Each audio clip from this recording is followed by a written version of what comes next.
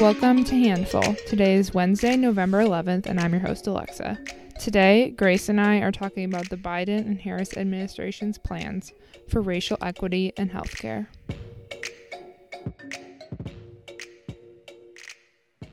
Hey Alexa, so yesterday we talked a bit about how climate change and climate change policies, as well as the COVID-19 pandemic, are two of the main issues at the forefront of the Biden-Harris campaign and their plans for what they'll enact in their first, 100 days in office and all of that.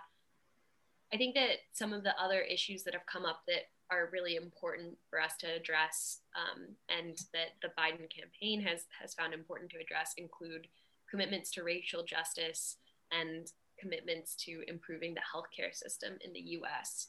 So would you like to speak a little bit about what you expect from their policies toward racial justice, mass incarceration, and some of these other issues that have been on the forefront of American thought and culture over the past several months?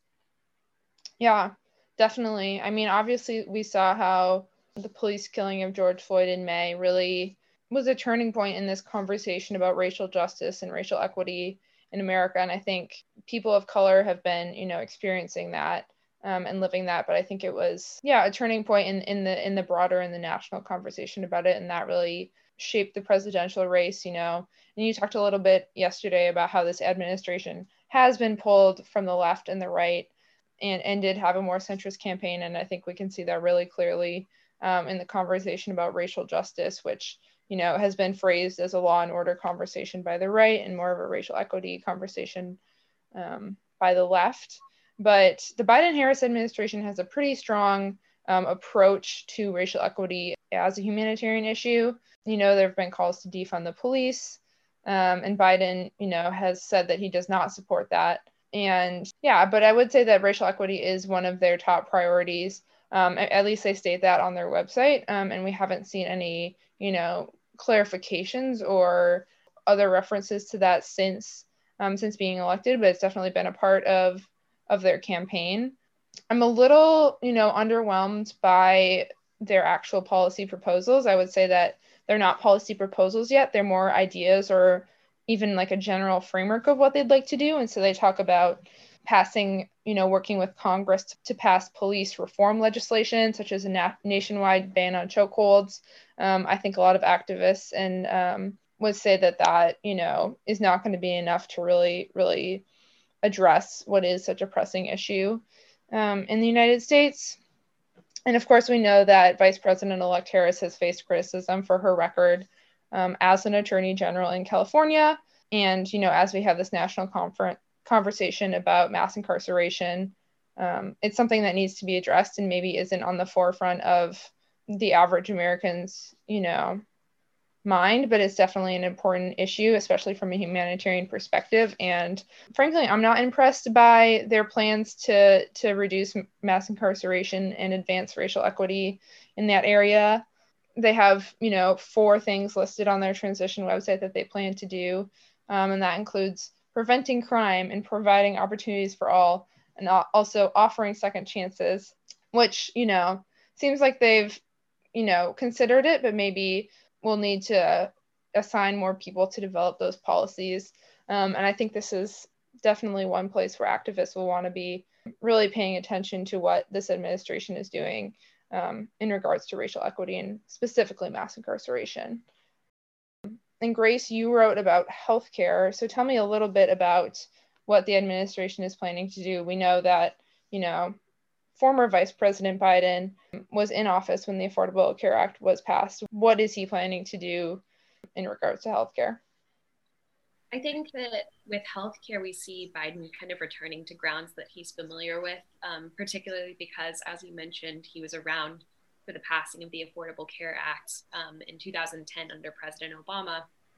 I think that the ACA has faced many, many attacks since President Obama left office and the Trump administration entered office. And part of that's from the Trump administration itself, and part of that's been led by prominent Republicans in Congress. And so these attempts to repeal the ACA have been really threatening and Biden has viewed these as pretty harmful, particularly because we know from studies conducted by the National Science Foundation, and we know anecdotally from so many people whose stories we've heard magnified over the course of this election cycle, that the ACA has helped them achieve care that was not possible otherwise. Millions more people have received access to health insurance since the ACA was passed. And additionally, point of care service has improved. While there are many valid criticisms of the ACA, I think that President-elect Biden views it as a necessary course of action to continue protecting the ACA in his term in office, or terms, depending on how the next 4 years go. He's promised kind of vaguely that he will strengthen the ACA.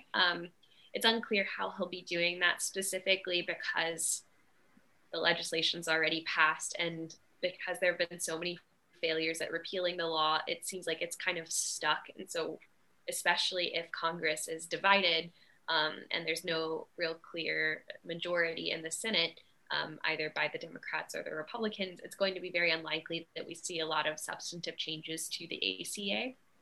However, I can anticipate that the Biden and Harris administration will likely pass some executive orders related to American healthcare that attempt to shore up support for the ACA and perhaps mitigate some of the issues that have been brought up regarding, the slowness of the website, how available some of the policies are, and things like that. And so a specific proposal that Biden has made in his platform to deal with this is to offer a public insurance option, as well as increasing access to healthcare for low-income families.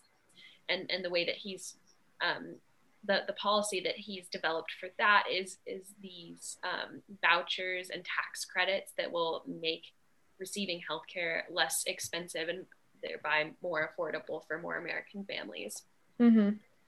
For back to our conversation about pressure from the left and from the right, pressure on the right just kind of says that the ACA takes away options to choose whether you have private or public insurance, and that it's far too expensive, which is why we should eliminate the law.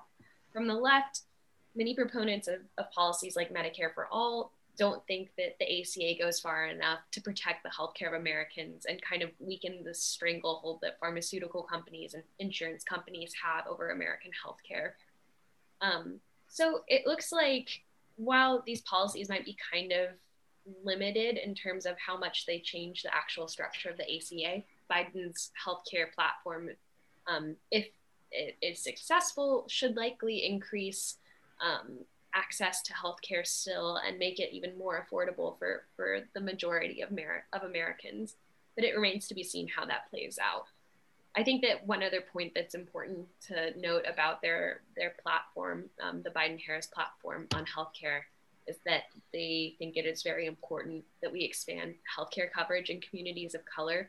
This kind of goes back into their COVID-19 platform, but people in communities of color are disproportionately impacted by the pandemic, and they face many health disparities that disadvantage them long-term in many different ways. And so to see this kind of attention to disadvantages and disparities in the healthcare system for people of color is really promising for advancing health equity in the US.